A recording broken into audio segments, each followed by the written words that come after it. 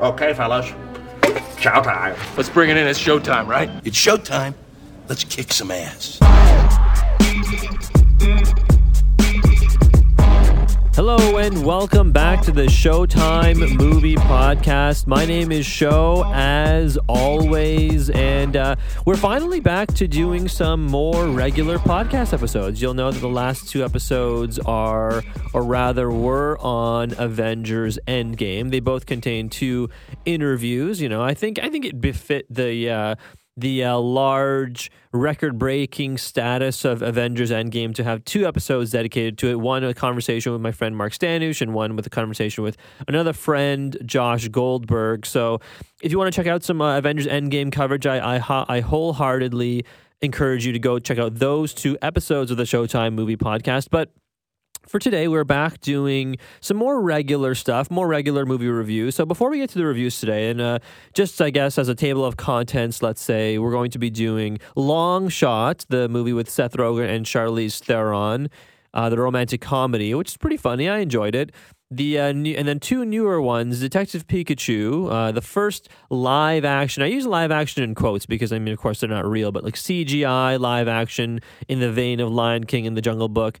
Foray into the Pokemon world, right? Pikachu is a Pokemon, of course. And the last one on the episode today will be John Wick Chapter 3 Parabellum. I'm just going to say John Wick 3 because that's a mouthful of a title, you know? It's because it wasn't like it was just John Wick Chapter 3 like the second one was Chapter 2. It's John Wick Chapter 3 Parabellum. And they only really say the word parabellum once in the entire movie, and I still am not entirely sure it's a quite accurate translation, but whatever. Anyway, it doesn't really matter. John Wick 3, Detective Pikachu, and Long Shot. But, you know, before we get to the movies, I haven't done one of those little newsy things in a while, you know, where we talk about some current events. And currently going on over in France is the Cannes Film Festival, which I believe is perhaps the only film festival that has a larger, prestige, I guess, is the word I'm looking for. A larger glut of prestige that surrounds it, perhaps other than TIFF, right? I think if you had to rank the festival as what, it would probably be Cannes, TIFF, Sundance, probably Telluride, right? There's a bunch of other ones, I'm sure, as well, but those are the four that immediately come to mind, probably in that order. And anyways, Cannes is out, and over the past week, we've been seeing some critical reaction, mostly via Twitter and other social media, to the movies that they've been releasing over in France. And some movies are coming to theaters pretty soon, actually. So it's not like we're going to see all of these movies at TIFF. We might see, for example, The Lighthouse with Willem Dafoe and Robert Pattinson, who is actually just cast as Batman, unrelated to Cannes. But those two movies, or that movie rather, might be coming to TIFF. Who knows, right? But the movie I wanted to talk about today, because it has a little more commercial appeal, I would say, than most other films, is Once Upon a Time in Hollywood, right? Once Upon a Time in Hollywood, of course, is Quentin Tarantino's 9th movie, and, you know, starring Leonardo DiCaprio and Brad Pitt. And of course, we've never seen these two major movie stars in a movie together before. And, you know, the first reviews have just come out today. Like, actually, I'm recording this at 2:30 p.m. on Tuesday, May 21st, and the movie has just hit, I guess, the Twitter sphere, film Twitter, whatever you want to call it. And let me read you some of the initial tweets. Okay, so for example, and this is actually a nice compilation from IndieWire. Thanks to Zach Sharf, who wrote this for IndieWire. Very very handy for him to compile all the tweets into one place for me instead of having to go kind of scarf through Twitter. Right. So here we go.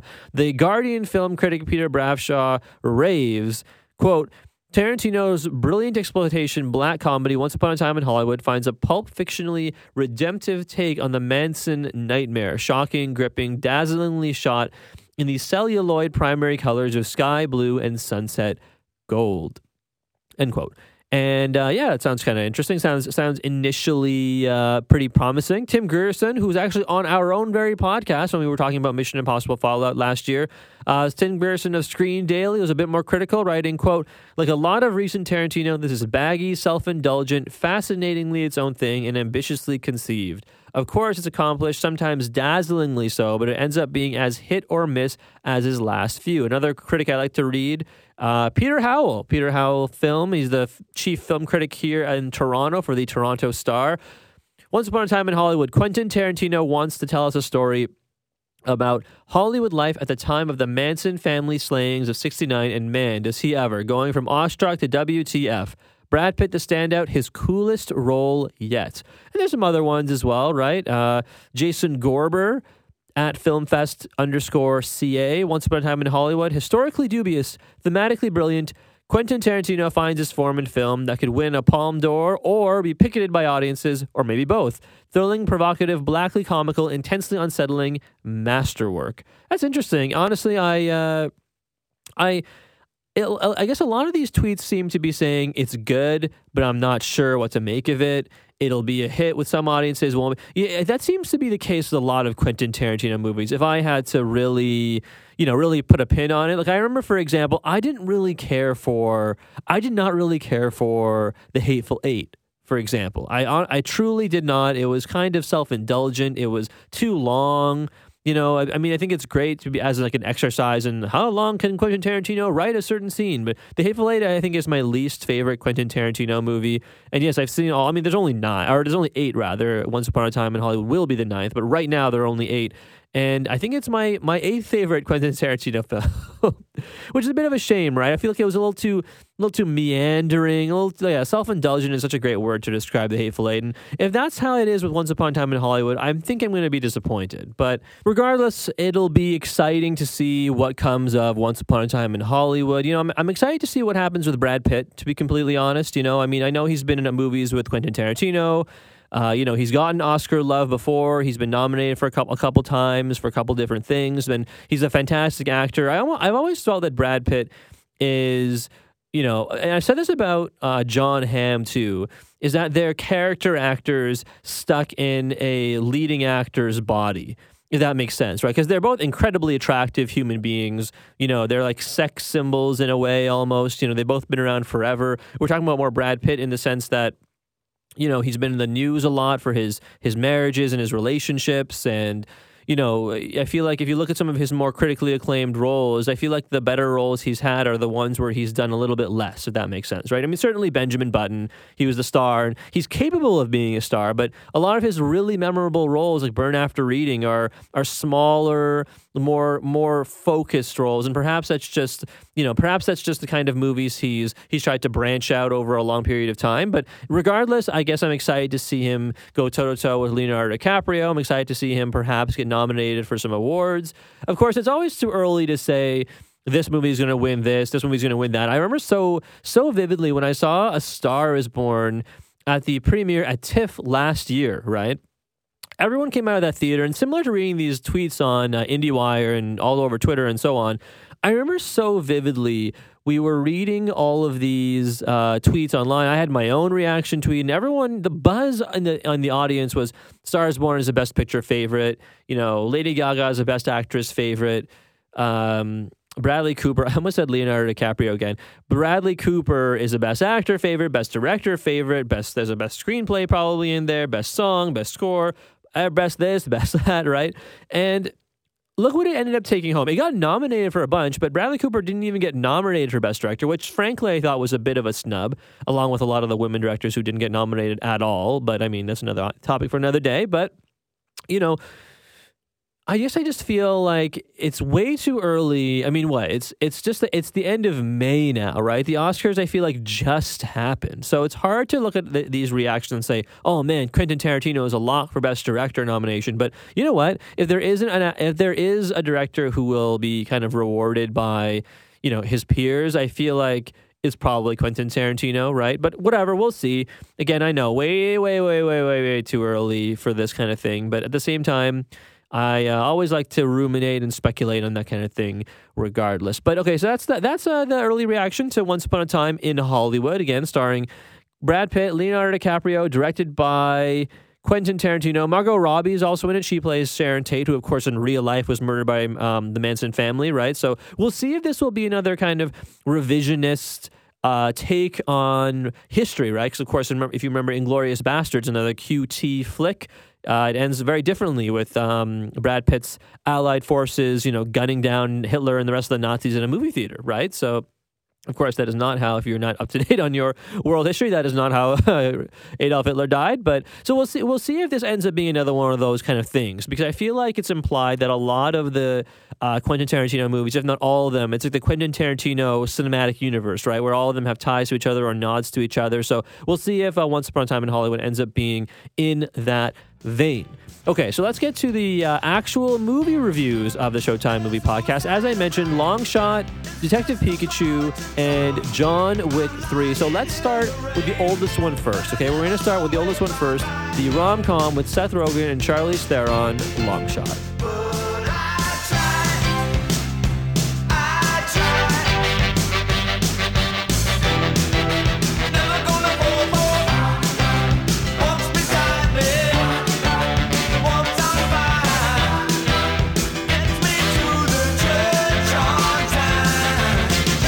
The first thing I think of when I think of Long Shot is, I don't know that I've ever really seen Charlize Theron in a comedic movie role.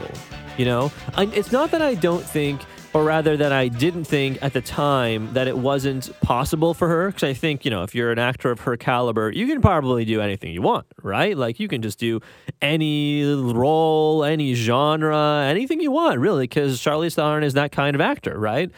But I say, there's still something about certain actors who you associate with, I associate Charlize Theron more with Mad Max and more kind of, your dangerous, badass kind of person than I do with a rom-com, right? And then you watch Long Shot and you're just like, oh man, Charlize Theron is a badass and she is kind of a cool character, right? So, it was kind of fun to have your expectations subverted, which is kind of funny to say that phrase nowadays. I feel like expectations being subverted is a bad thing now, right? Because people are like, oh, The Last Jedi subverted my expectations in the worst way, or Game of Thrones subverted my expectations in the worst way. Like, whatever, okay? I don't really care about those kind of things, but it subverts your expectation in that I feel like Long Shot, and of course starring Seth Rogen as well, directed by Jonathan Levine. I want to say Levine.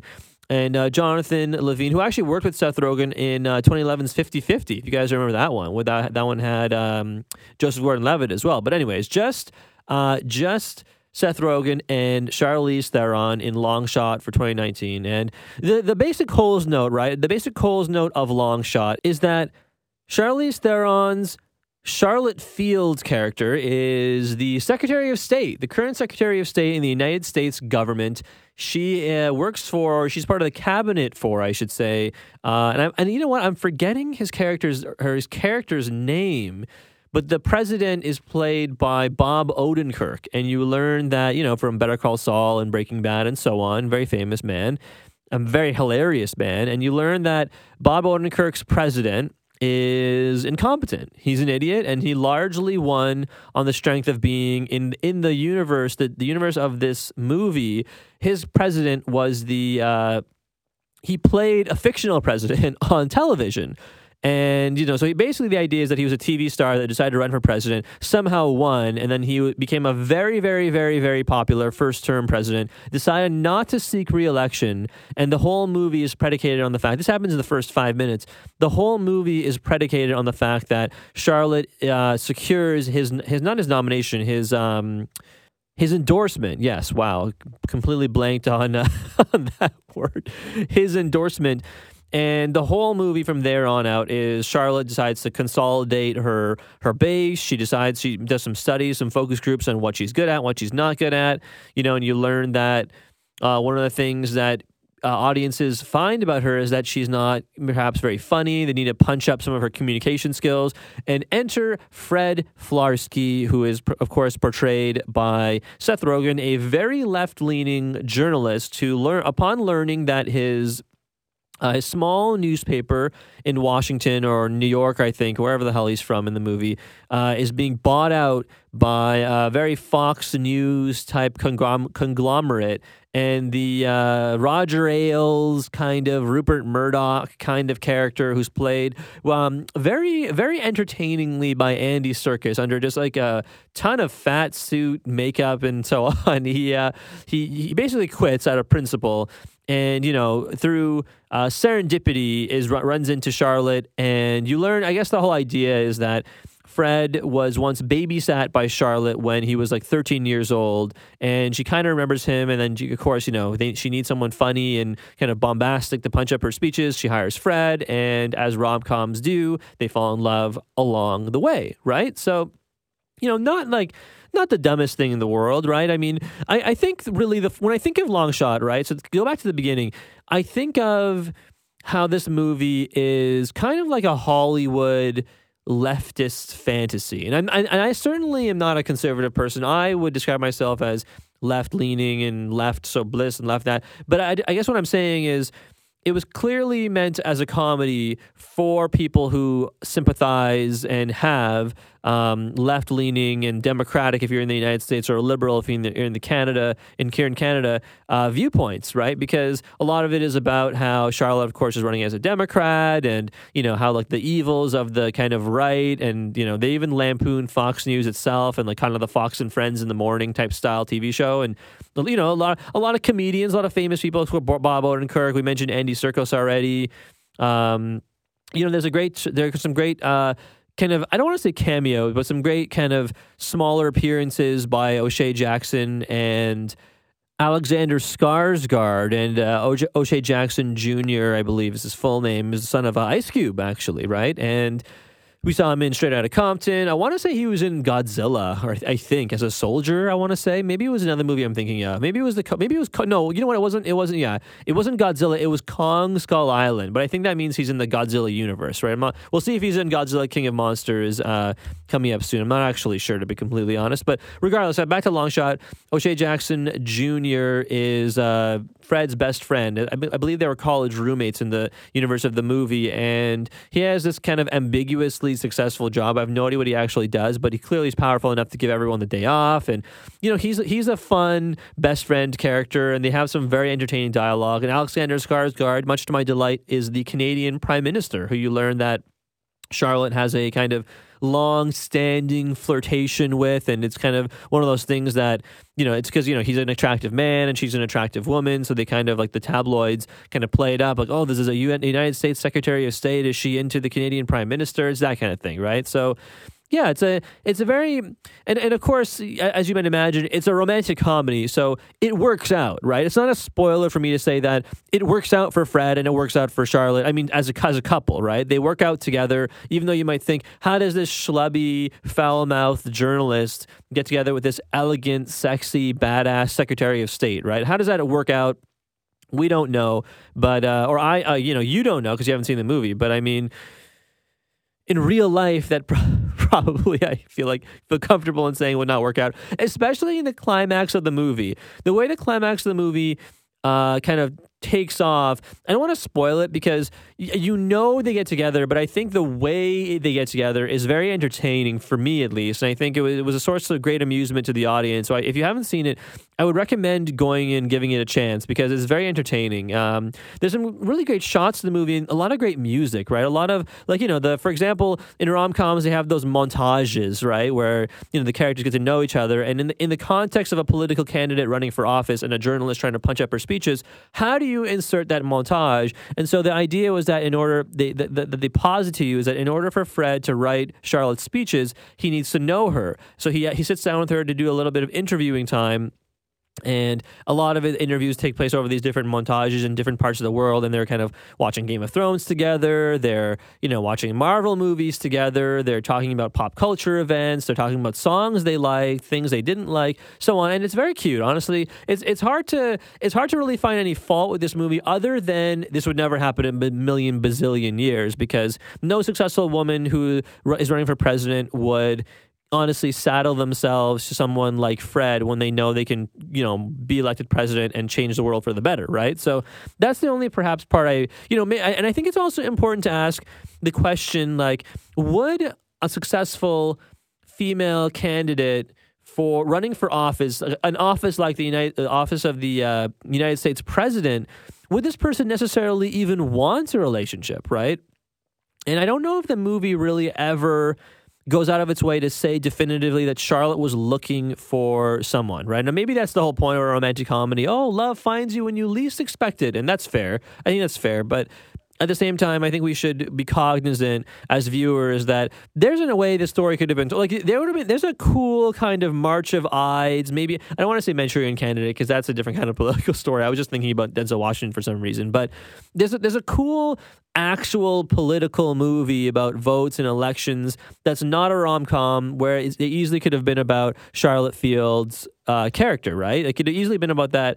But, you know, it's a comedy, so this is what we are living with. But all I'm saying is that there's a cool movie in there somewhere where, you know, it has nothing to do with her being attached to this guy and more having to do with, you know, just Charlotte Field as a character, right? But anyways, the movie has some great comedic moments. There's a great moment where they decide to go on a drug bender. There's some great moments where on that drug bender, Charlotte Fields / Charlize Theron negotiates the return of a hostage. You know, all the sorts of crazy things like that. And the movie is all the better for it because, you know what? Charlize Theron and Seth Rogen have amazing chemistry together.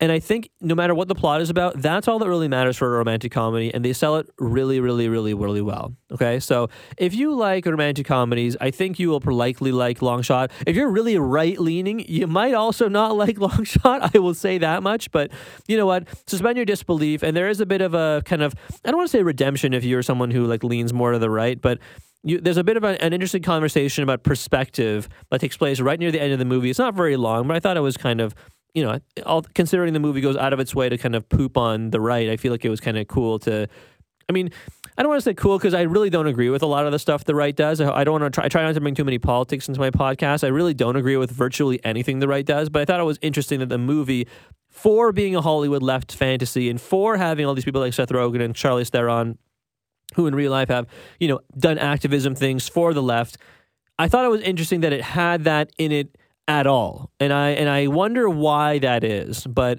regardless, I think this movie is pretty accessible. It's pretty funny. And if you like romantic comedies, it's hard not to bet against Long Shot.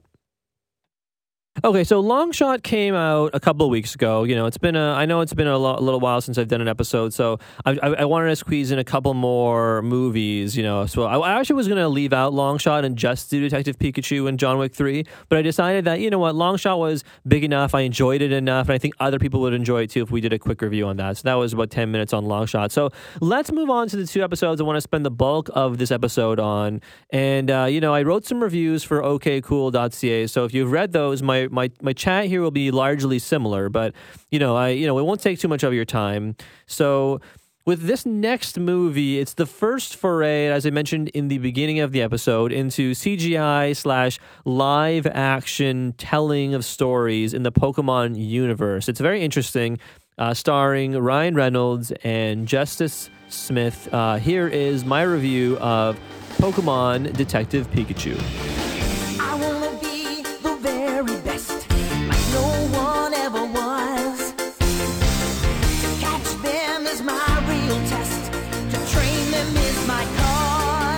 You know, honestly, I mentioned the OK Cool reviews. I cannot tell you how many times I misspelled the word detective. And I mean, what I'm saying is I type pretty fast. It's not a brag or anything, but when you type fast, I think it's easy to make a mistake. And honest to God, I can't tell you how many times I put a C instead of a V in that last part of detective. So many times. Especially when you're writing Pikachu afterwards. Anyways, kind of a weird complaint, I know, right? So hashtag first world problem, right? But regardless, Detective Pikachu, you know, Pokemon in general is one of the world's more recognizable pop culture properties probably ever, right? I mean, certainly in the age of, you know, pop culture and the age of social media and the age of instant information, you don't have to be an expert in movies or an expert in video games or an expert in whatever to know what Pikachu is, right? I think Pikachu is arguably the world's most recognizable Pokemon, to the point where I think that you just look at him and you're like, oh, it's a Pokemon. Like everyone from my mom, even to I think some like my older relatives and so on, they all know that Pikachu is a Pokemon and that Pokemon is a video game, right? And even if you know nothing else apart from those two facts, then you are the audience for Detective Pikachu. Does that make sense? Because I mean, look, people who listen to podcasts and people who watch movies and people who play video games are probably going to see Detective Pikachu, which is why the movie made so much money in its first weekend or so, right? Because look, we've never had a live action Pokemon version before, and here we go, right? No, it is not related. I mean, not related. I shouldn't say not related at all. It's certainly partially related to the adventures of the Pokemon cartoon and certainly the video games that happened like 20 plus years ago, right? But Detective Pikachu is a present day adventure with present day characters. And here's the thing that I found interesting in talking to people about Detective Pikachu. A lot of people who, again, are not necessarily video game fans or Pokemon fans or whatever, a lot of people seem to think that the Pikachu in this movie is the same Pikachu that we saw in the cartoon in the mid to late 90s, which fascinates me because I guess for me, it's like, oh, duh, idiot. That's not the same Pikachu. There are millions of Pikachus, dummy. But, then I thought about it. I'm like, oh, not a lot of people would necessarily know that. Because, I mean, at least in the cartoon, you really only ever see the one Pikachu, really, from episode to episode. Like, yeah, maybe the one that Ash has interacts with. Anyways, like, I don't want to get too deep into Pikachus and versus, as a race kind of thing, as a Pokemon and a genus of Pokemon. I don't really know what it is, right? It's interesting to me, right? You think that Pikachu and, like, Dragonite are both Pokemon in the same way that, like, LeBron James and Danny DeVito are both human beings. It's, like, kind of weird to me, right? But, okay, whatever. That'll lead me down a whole other topic. But Detective Pikachu is not related in the immediacy to the events of Pokemon Red and Blue or to the cartoon from 20 years ago. Okay, that's all I really wanted to get to. Pikachu is still the frame of reference for the whole movie, right? Because, if the movie is called Detective Pikachu. And here's the plot in a nutshell, right? Tim Goodman, who is Justice Smith, and I really have only ever seen Justice Smith personally in Jurassic World 2. Wasn't a huge fan of him in that movie, but he has a lot more to do in this movie in Detective Pikachu other than just screaming with Bryce Dallas Howard, basically, right? So Tim Goodman arrives in Rhyme City, which is a place here to unknown, I guess. I have no idea where Rhyme City is. It's not really in any of the regions. And you learn that Rhyme City is this Pokemon paradise founded by the Clifford family. And it's a place where Pokemon live outside of Pokeballs, right? Instead of just living in your belt kind of thing, they all walk around with you. They're part of the world, right? So he receives news that his father, his estranged father, detective for the Rhyme City Police Department, has died. And Tim goes to his father's apartment to make final arrangements and kind of clean the place up. And while he's there, he runs into his father's Pokemon partner, who is, as you might imagine, Pikachu, voiced by Deadpool's Ryan Reynolds, Canada's Ryan Reynolds, I will say. I think that's one thing I saw on Twitter today. Nobody. They have those tweets that says, like, nobody, nothing. And then it's like, me, that actor is Canadian. I saw that today and I laughed because I am totally that person. But regardless, the trailers imply that Pikachu and Tim can understand one another, and they do unveil it during the film. And it does make sense, even if it is a little silly and a little kind of laughable, I thought, but a little confusing too. I thought it was kind of weird. I don't know if it was just the way they explained it was kind of strange to me. Like, it left me with more questions than answers, but. Regardless, the talking Pikachu and Tim begin a journey to unravel these circumstances surrounding, the senior Goodman's death, right? And, there's a bit of a conspiracy involved. Is he dead? I don't know, right? And that's kind of the general. And look, you got to remember that Detective Pikachu, and I had to remember this too when I was watching it and writing the review and even recording this episode. So I think that's probably why I wanted to mention it. You got to remember this movie is for children, right? It's for adults, yes, and it's banking on the fact that you and I, if you've played Pokemon when you were younger, any of the Pokemon games, that you will be kind of fueled by nostalgia and will want to go see this film, right? That's what Nintendo and that's what the film company is banking on, right? So there's some flaws with it. I think real flaws.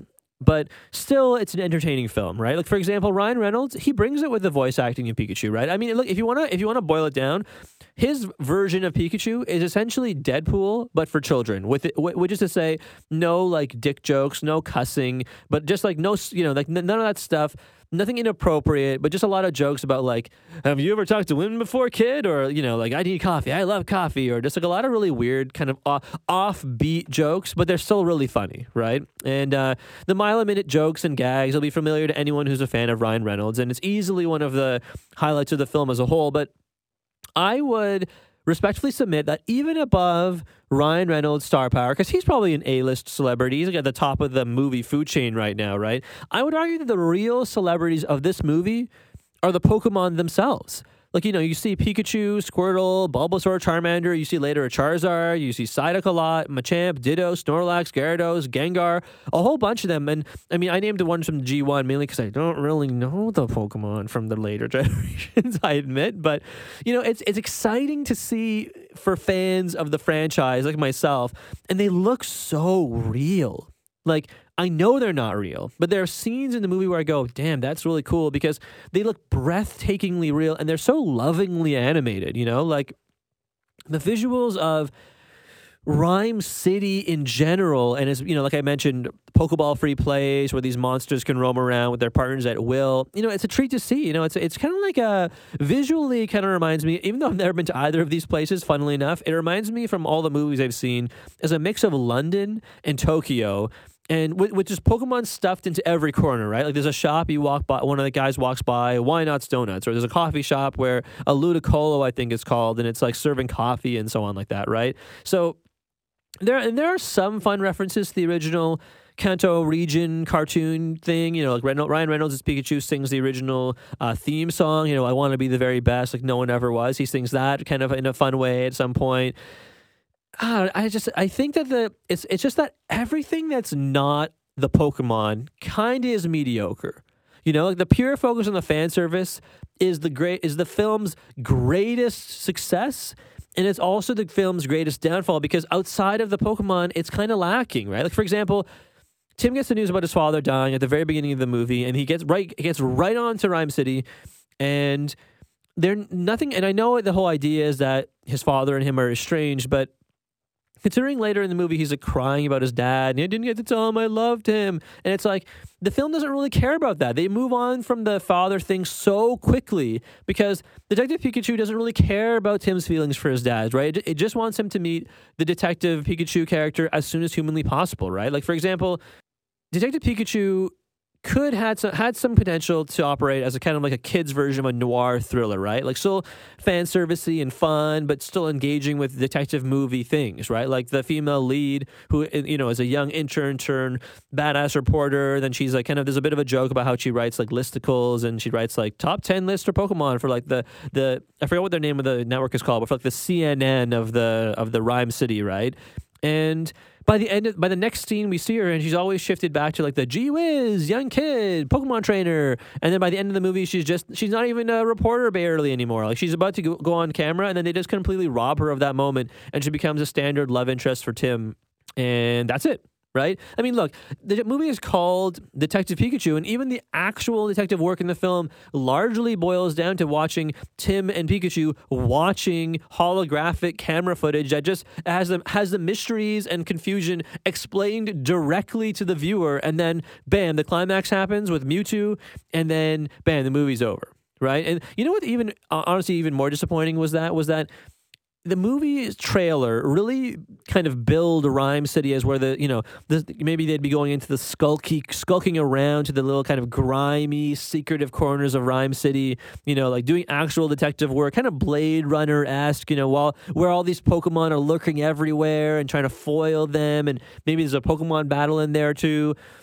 And you know what? After the first like half an hour of the movie, viewers are then taken completely out of Rhyme City to just watch Tim and Pikachu wander around a forest and wander around sterile labs, and then they return to Rhyme City for like 10 minutes and the movie ends, right? It's just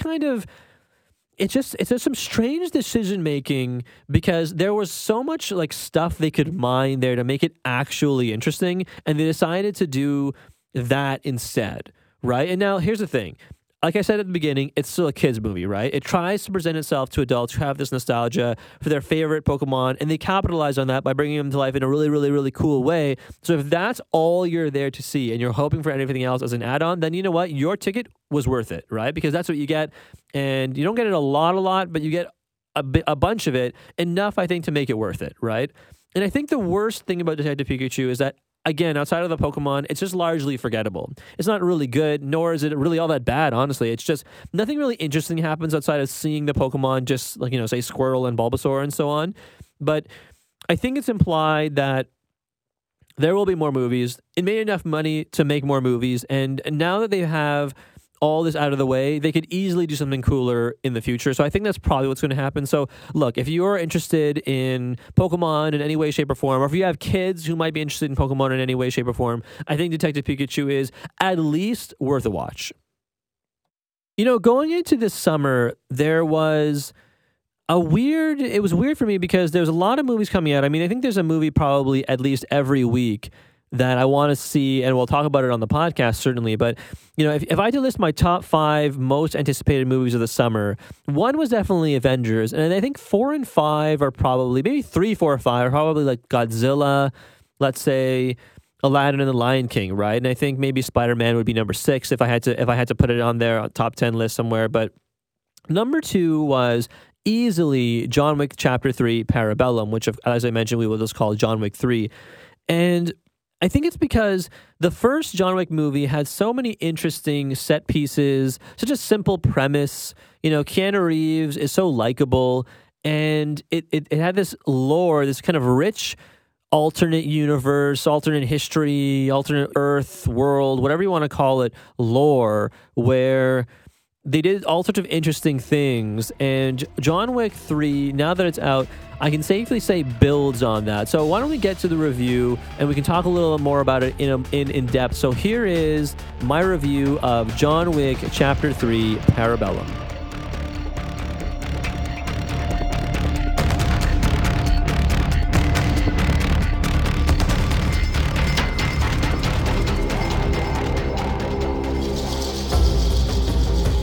Okay, look, it's been a couple days since I have seen John Wick 3, and initially I had said it was the best in the series, and I think I've come down off that a little bit. I've seen it again since, and I want to say that John Wick 3 is the second best movie in the series. Second best because the first one is obviously the best one still. The first one does an amazing job of telling its story with very little dialogue from John Wick himself, lots of action. It kind of informs how you feel about John Wick through the eyes and lens of every other character, whether it's the main villain, whether it's the side guys, whether it's like your throwaway assassins. Everyone has heard of John Wick, except for you, the viewer. You don't know who John Wick is. You only see him in the lens of a grieving husband whose wife has just passed away due to, some like a terminal illness, cancer, or something like that, right? So you and I, when that movie starts, we don't know anything about John Wick, whereas everyone else, literally everyone else does, right? And so you find out piece by piece why people are so afraid of it. And at the end of the movie, you're not afraid of John. You are thoroughly impressed by this ultimate badass doing all these really cool things and saying all these cool things as well. And, that's why I think the first John Wick, in addition to all the rich lore it set up about the world everyone lived in, and the assassins, and the high table, and the Continentals, and where people could do business, and the other assassins and his friends and family, all this stuff, all the lore and backstory that was so expertly created just for this series is why people love John Wick so much.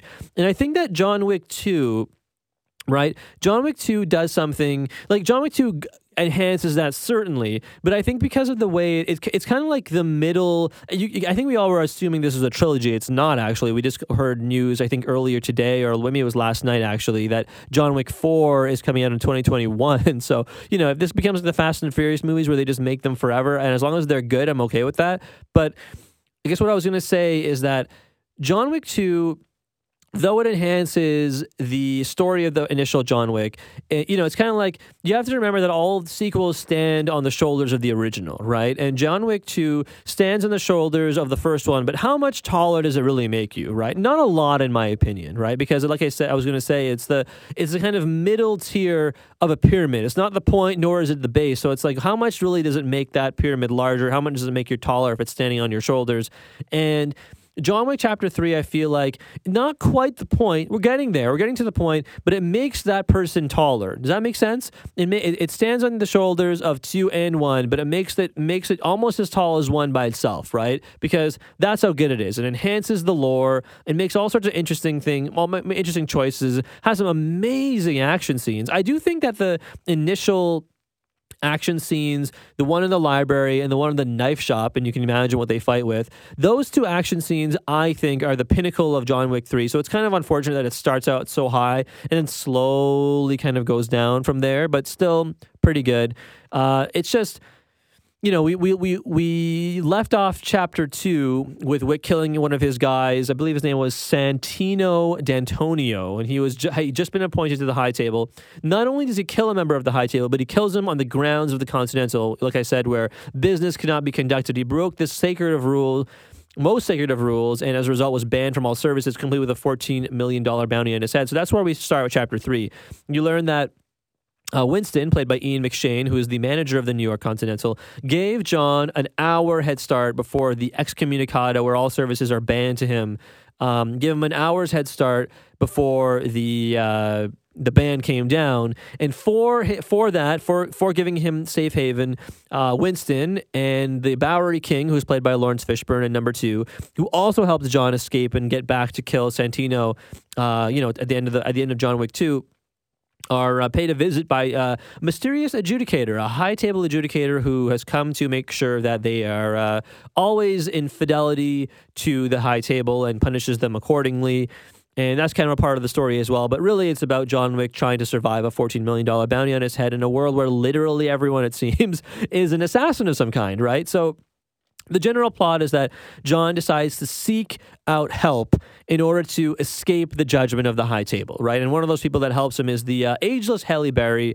We haven't seen Halle Berry in a movie in quite some time. And I'll say this, the series of John Wick has been reluctant to put anyone, really any character, on the same pedestal in terms of action and capability as John Wick himself. Even we saw Ruby Rose, for example, as the lethal assassin. We saw Common as another assassin, both in John Wick 2. And Common was kind of close to him, but I feel like after a little while, John did dispose of him. Same with Ruby Rose. And Sophia, Halle Berry's character, is perhaps the only one to come even close, more so than Common ever did. And you learn her connection with John in a past life. Honestly, she's a badass. She's such a badass. She has these 2 awesome dogs. Give me a Sophia standalone John Wick movie, whether it's a prequel or otherwise, and I am set, right? Even if that doesn't happen, by the way, we are already getting a series, I think produced by Starz, same people who did Black Sails, which is awesome. We're getting a series based on the Continental series of hotels, so you want to check that out. There's lots of information on the internet about the Continental Hotel. So I'm really hoping that Sophia, considering her own connection to the Continental Hotels, makes an appearance. Would be really cool. Anyway, so other actors, I mentioned Ian McShane, I mentioned Lawrence Fishburne. Lance Reddick returns. It's kind of cool to see his concierge. His concierge's name is spelled Charon, which I always thought was pronounced Charon or Charon, which is a Pluto's moon, if you remember correctly. And Charon or Charon is the name of the person in like Greek and Roman legends who ferries the dead to Hades, right? To the underworld. He's like the skeletal ferryman who takes souls to the other side, right? And they pronounce it in the movie Charon. Very French, right? Ian McShane says Charon a lot about Lance Reddick's character. Cool that Charon is given a little more to do in this one. He before was just limited to saying hello and goodbye to John Wick at the front desk, but now he actually is given a little more to do. Mark Dacascos joins the proceedings as a fellow assassin. Zero, kind of a fun name. He proves not to be just fun to watch, but also genuinely funny. It was kind of cool. He turns out to be a big John Wick fanboy. That was kind of fun. And Also, honorable mention, gotta mention this, Yayan Rohian and Sisip Arif Rahman, two of the more familiar faces from the Raid and Raid 2, one of the better action movies, series, franchises of the last several years. Actually, funnily enough, the original John Wick and the Raid 2 were released in 2014, both of them. So, a good year for action movies, I guess, because the Raid 2 is absolutely amazing. I mentioned before on one of the podcasts, endings or beginnings or whatever, that we're going to do a series this summer, maybe when it slows down a little bit, about the best action movie, either individual ones or series of all time.